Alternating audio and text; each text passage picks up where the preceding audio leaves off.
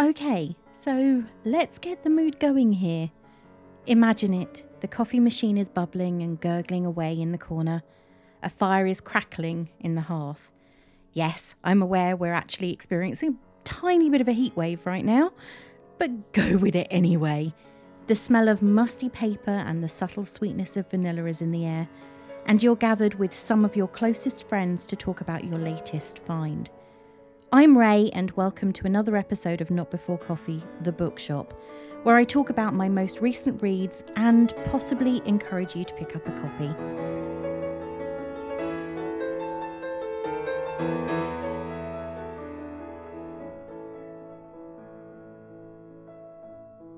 This week I'm looking at yet another author I haven't read before. In fact, I had never even heard of her prior to seeing this book on someone else's Goodreads shelves a few weeks ago. Should I actually admit that I'd never heard of her? That's not actually a good thing. That being the case, when I first picked up this book, I wasn't sure what to expect. The cover, an image of a mask showing a Medusa visage, all in alabaster with golden snakes for hair, says a lot, while at the same time giving very little indication of what exactly I could expect from the novel itself. If you're a reader anything like me, then it's possible you'll be familiar with this cover, so you'll already know the book I'm talking about. Before actually opening the book, not literally, I read it on my Kindle, I didn't bother to check out any reviews as I wanted to make my own decisions, which is quite often the case. Being honest, when I first started to think about books for this season, this one, having recently seen it on Goodreads, was on the list purely because of the cover. Yes, I truly was judging a book by its cover. Sorry. Well, not sorry, really. I have a bit of a fascination when it comes to mythology in general, with a particular penchant for Greek mythology over Roman, despite the fact that one originated from the other. Want to know more about that? Then head over to my review of Circe.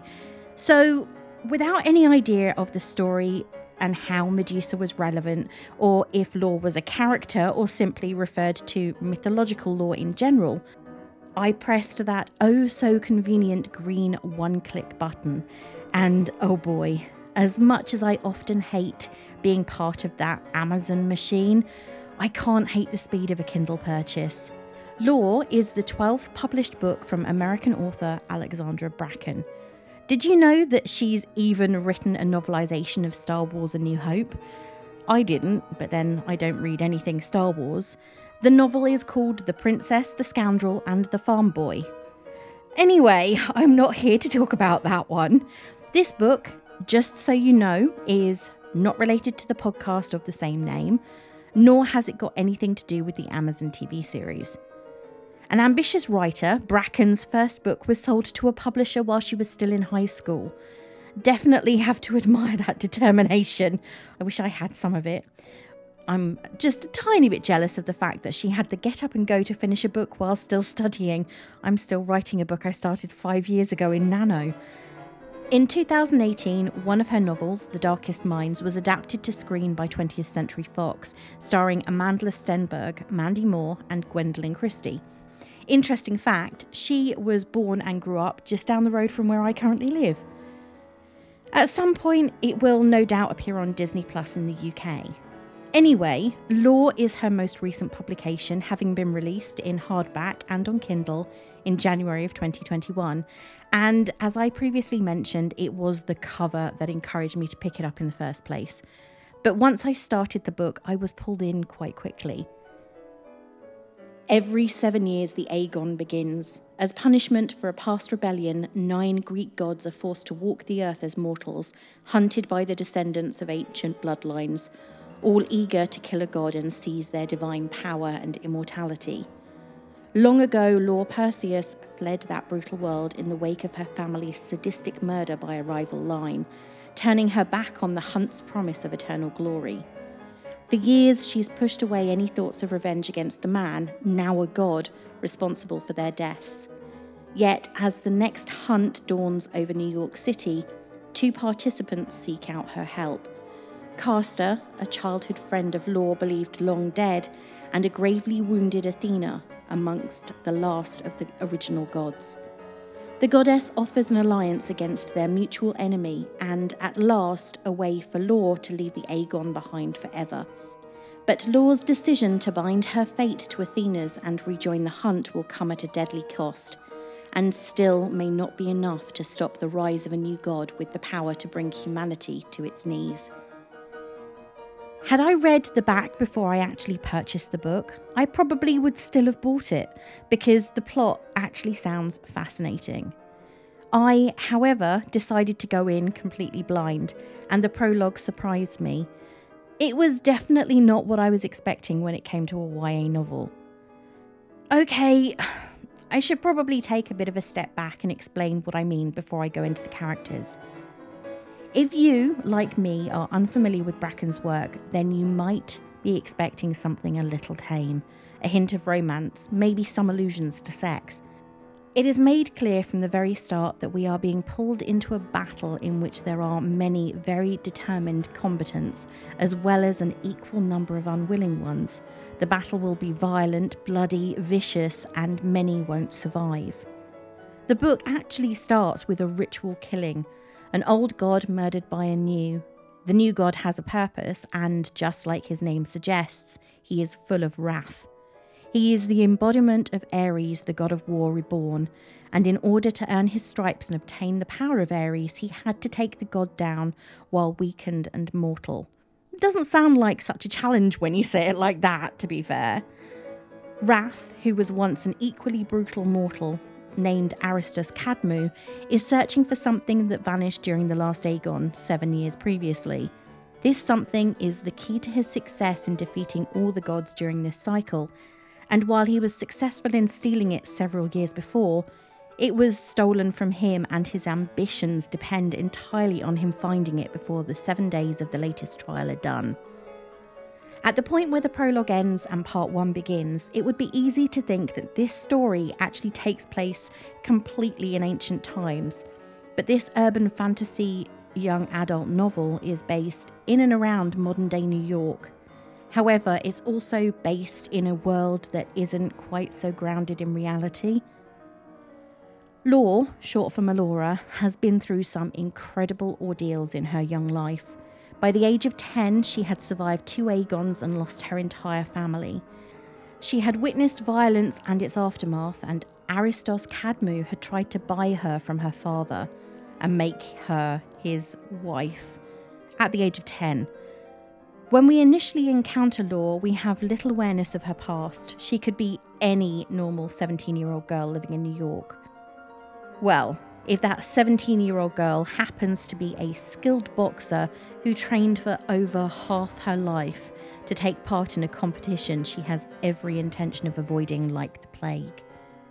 Having recently lost her mentor Gil, she is taking out her anger on anyone who dares to enter the ring with her. She has a lot of pent-up anger, but the more you get to know her, the more you realise that she has plenty of reasons to feel resentment, bitterness, and as though the world has done her wrong. It kind of has, to be fair. A multi-dimensional character, she is nothing like the Mary Sue I have grown incredibly used to seeing in young adult novels over the last few years. Katniss, Bella, Alina. Oh, that sounds so degrading. But to be fair, Bella is probably one of the worst YA heroines I've ever read, and I've read quite a few. Lore owns up to her faults, some of which she buried incredibly deep, though they have been eating her from the inside since the day she ran away from her past. Yes, she's good at fighting, but she's not very good at relating to people, and it has nothing to do with being shy or in a strange place. It's out of pure self-preservation. Okay, I am going to stop comparing Lore to the female protagonists in other YA fiction I've read in the last few years, I promise. As I got further through the book, I found out far more about Lore's past and her present and all the things that go into making her who she is, many of which are incredibly heartbreaking. I also got to meet more of the characters who go on to play an important part in the developing story. So, what does make Lore tick? The oldest daughter of a family descended from Perseus, the demigod who beheaded Medusa. See, The relevance of the book cover had to be revealed at some point. She is also the last of the line, the only remaining child. At the age of 10, during the last Aegon, she arrived home after sneaking out to do something that has since come back to bite her on the backside, and discovered the sightless bodies of her parents and her 2 younger sisters, Olympia and Damara. She then went to the one place she should have been safe, the home of her mother's family, only to become the victim of an attempted rape. It's unsurprising that she continues to feel protective of her anonymity and determined to remain in control of her own destiny. I think anybody would, given those circumstances. For all the effort Law goes to in order to remain distant and detached, she's unable to scare off some people who are especially determined, particularly Miles, someone who is pulled into her world, despite her best efforts to keep him 1,000 miles away from it. Despite her need to stay out of the Aegon and the path of destruction it can lead to, she is pulled back in when someone from her past suddenly shows up. An event that is even more surprising because of her belief that he was already dead. When Law and Caster first met as children, he was incredibly sickly, suffering from cancer. His family were dismayed that their heir was vulnerable and ill, as this meant that their family line was not as robust as they would like it to be. At times, the book makes it sound like the world these ancient families exist in is one that has little faith, if any at all, in modern medicine, and they're resolved to the fact that Caster is going to die. And in fact, in some ways, it sounds almost as though they want him to die so they can start again. They don't want him to get treatment, and it's a mess. At least I think so. So how is it that all these years later he is still alive? The prophecy that these families live by, when taken out of context, seems unclear and difficult to understand. However, elements of it are less so. Specifically, reveal your strength and skills, and I will reward you with the mantle and the deathless power of the god whose blood stains your bold blade. Though Caster is unable to recall exactly what happened, he has the power of Apollo, and this makes him a target for Wrath, who is after immortality, and in order to get that, he must be the last one standing. Funny thing is that when I read this for the first time, the first thing that came to mind was, "There shall be only one." Yeah, from Highlander, I'm that kind of geek. From the moment that Caster comes back into Law's life, she is thrown back to the time when they were inseparable, and she starts to open up just a little bit, but enough for people to get in and start making her care. Unlike Law, who has spent the last few years looking out for herself, always with one eye out for anyone who might be following her from her past, Caster is a carer, a nurturer. He trained to be a healer, and though he struggles to control the powers he received from Apollo, he is concerned for anyone who gets caught in the crossfire. Law is incredibly aware that this could get him killed, and it concerns her. Also along for the ride is Evander, one of Caster's many cousins, a close friend who was never very good in the height of battle, but has skills that make him a valuable and helpful person to have around when planning. He's a natural strategist. Evander and Miles initially strike up a friendship, with Evander reluctant to get someone involved in their deadly battle if they don't have to be. Eventually, this develops into something more as the friendship moves from just friends to natural attraction that is actually rather sweet to read about. They are both incredibly hesitant, but Miles takes the gauntlet and runs with it, the one who makes the first move. For all that Evander knows, he is not someone with Law's skills or Caster's powers. He is only too willing to help both his friends because he knows he can. There are many other people who join the battle, but the most important one is Athena. By the time the book begins, the Aegon has been fought for several centuries, and out of the original 9 gods from the Greek pantheon, only Artemis and her sister are left. Artemis is insane with grief and wants nothing more than to kill the man who has possession of Apollo's powers, Caster. As far as she's concerned, he's a god killer who does not deserve to live. Which is quite frustrating for Caster because he doesn't remember how he got Apollo's powers in the first place. He doesn't remember killing him. Athena has a very different motive, and as though by magic, she has been placed in Lor's line of sight. She pledges to keep Lor safe, and on several occasions saves the teen from certain death at the hands of Wrath's followers. But is everything exactly as it seems? Is it ever? Along the way, there are several interesting conversations between Athena and Lor, especially given Lor is very resentful of the entire situation she's currently in. One of them struck me as particularly profound, with Lor accusing the goddess of wisdom and strategy of abusing and punishing Medusa for something that was outside of her control.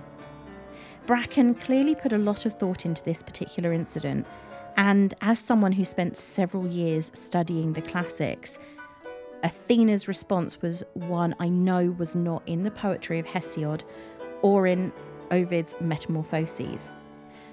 If you want to read about the myths, okay, so Metamorphoses is Roman, I would recommend this book. I actually really enjoyed it when I read it a few years ago, and I occasionally dip into it for little things here and there. Of course, there are several different versions of the reasons behind Medusa being punished. One story has it that she was a chaste maiden in the service of Athena until she was raped and abused in the temple by Poseidon. In another version, she has vowed to serve Athena and runs away when she falls in love with and later marries the god of the seas.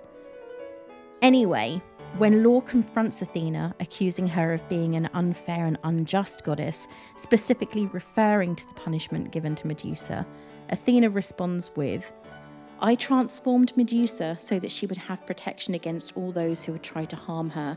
She was not defeated by my uncle's assault. She was merely reborn as a being who could gaze back at the world unafraid."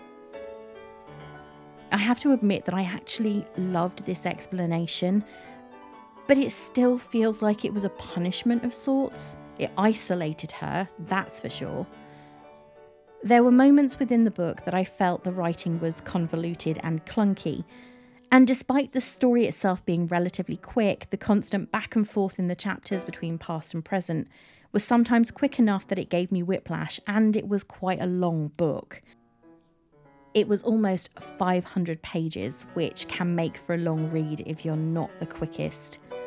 Despite the fact that there were a lot of characters in the book, I did also feel that the supposed bad guy in the plot, Aristos Kadmou, aka Wrath, was not as developed as I felt he should be. Sure, we know his motives, but it would have been really good to know more about him. I know that he's the bad guy, but I like substance with my plot on occasion. Sue me. I have to say that I loved the fact that it ended definitively. I hope that this means it is the end with no unnecessary sequels. Sometimes I like them and they are needed, but I also love a book that offers you the opportunity to say, okay, I know what happened to them. The end. And this one did. There's no waiting another couple of years for the next book or to find out what happens afterwards. We know, and I love it. Though Lor was clearly the central character, she wasn't perfect. She acknowledges her mistakes and has regrets, and they aren't all centered around which boy she should go to prom with. At times she came across as much older than her years. However, at the same time it's obvious that she's still in her teens. Despite this, I don't feel that it was a book only teenagers or young adults could relate to, partially due to the often mature writing style. All in all, if you like a bit of blood in your adventure, enjoy tales of Greek mythology with a modern edge, and like a strong female protagonist who is only too happy to admit that she has faults and definitely isn't a Mary Sue, then pick up Lor. It is an exciting read. So, here comes the question and answer part. Did I enjoy it? Yes, though I think that there were moments that frustrated me, and a villain that I wanted to know more about. The book was well written and pretty packed with action. Will I read it again? Probably not. Even as I read it, I knew that it was a one and done for me. The concept was clever, but it was similar in several ways to the ideas introduced in Battle Royale and later The Hunger Games, with people fighting to the death for a single prize. Some of the themes are a little more mature, with mention of child abuse, rape, torture, and violent murders of adults and very young children. This did set it apart, but it doesn't say read again. Would I recommend it to other readers? I think that if you're someone who's previously read anything by Bracken and liked it, then this is something you'll enjoy. The introduction of the Greek pantheon is what made it a must for me, because that truly is my jam. And I think unintentionally, several of the books I've been reading actually have that Greek mythology or mythological theme behind them. So there it is, the most recent release from Alexandra Bracken, Lore. If you like her writing or fancy a book that is a little bit on the darker side, less Twilight, more the Hunger Games, then this is one for you. The last cup has gone in the dishwasher, the close sign has been turned around, so it's time to end this episode of The Bookshop. I hope you enjoyed it and will come back again for more. If you like what you hear, why not share it with your friends and family, and please post a review or just like it on Podchaser. I love hearing from you. You can follow me on Twitter at need_3_mugs or over on Instagram at NotBeforeCoffeePodcast. Well, I have to go and pick another book from the shelf for next week and settle down with another cup of coffee. Until next time, this is me saying farewell.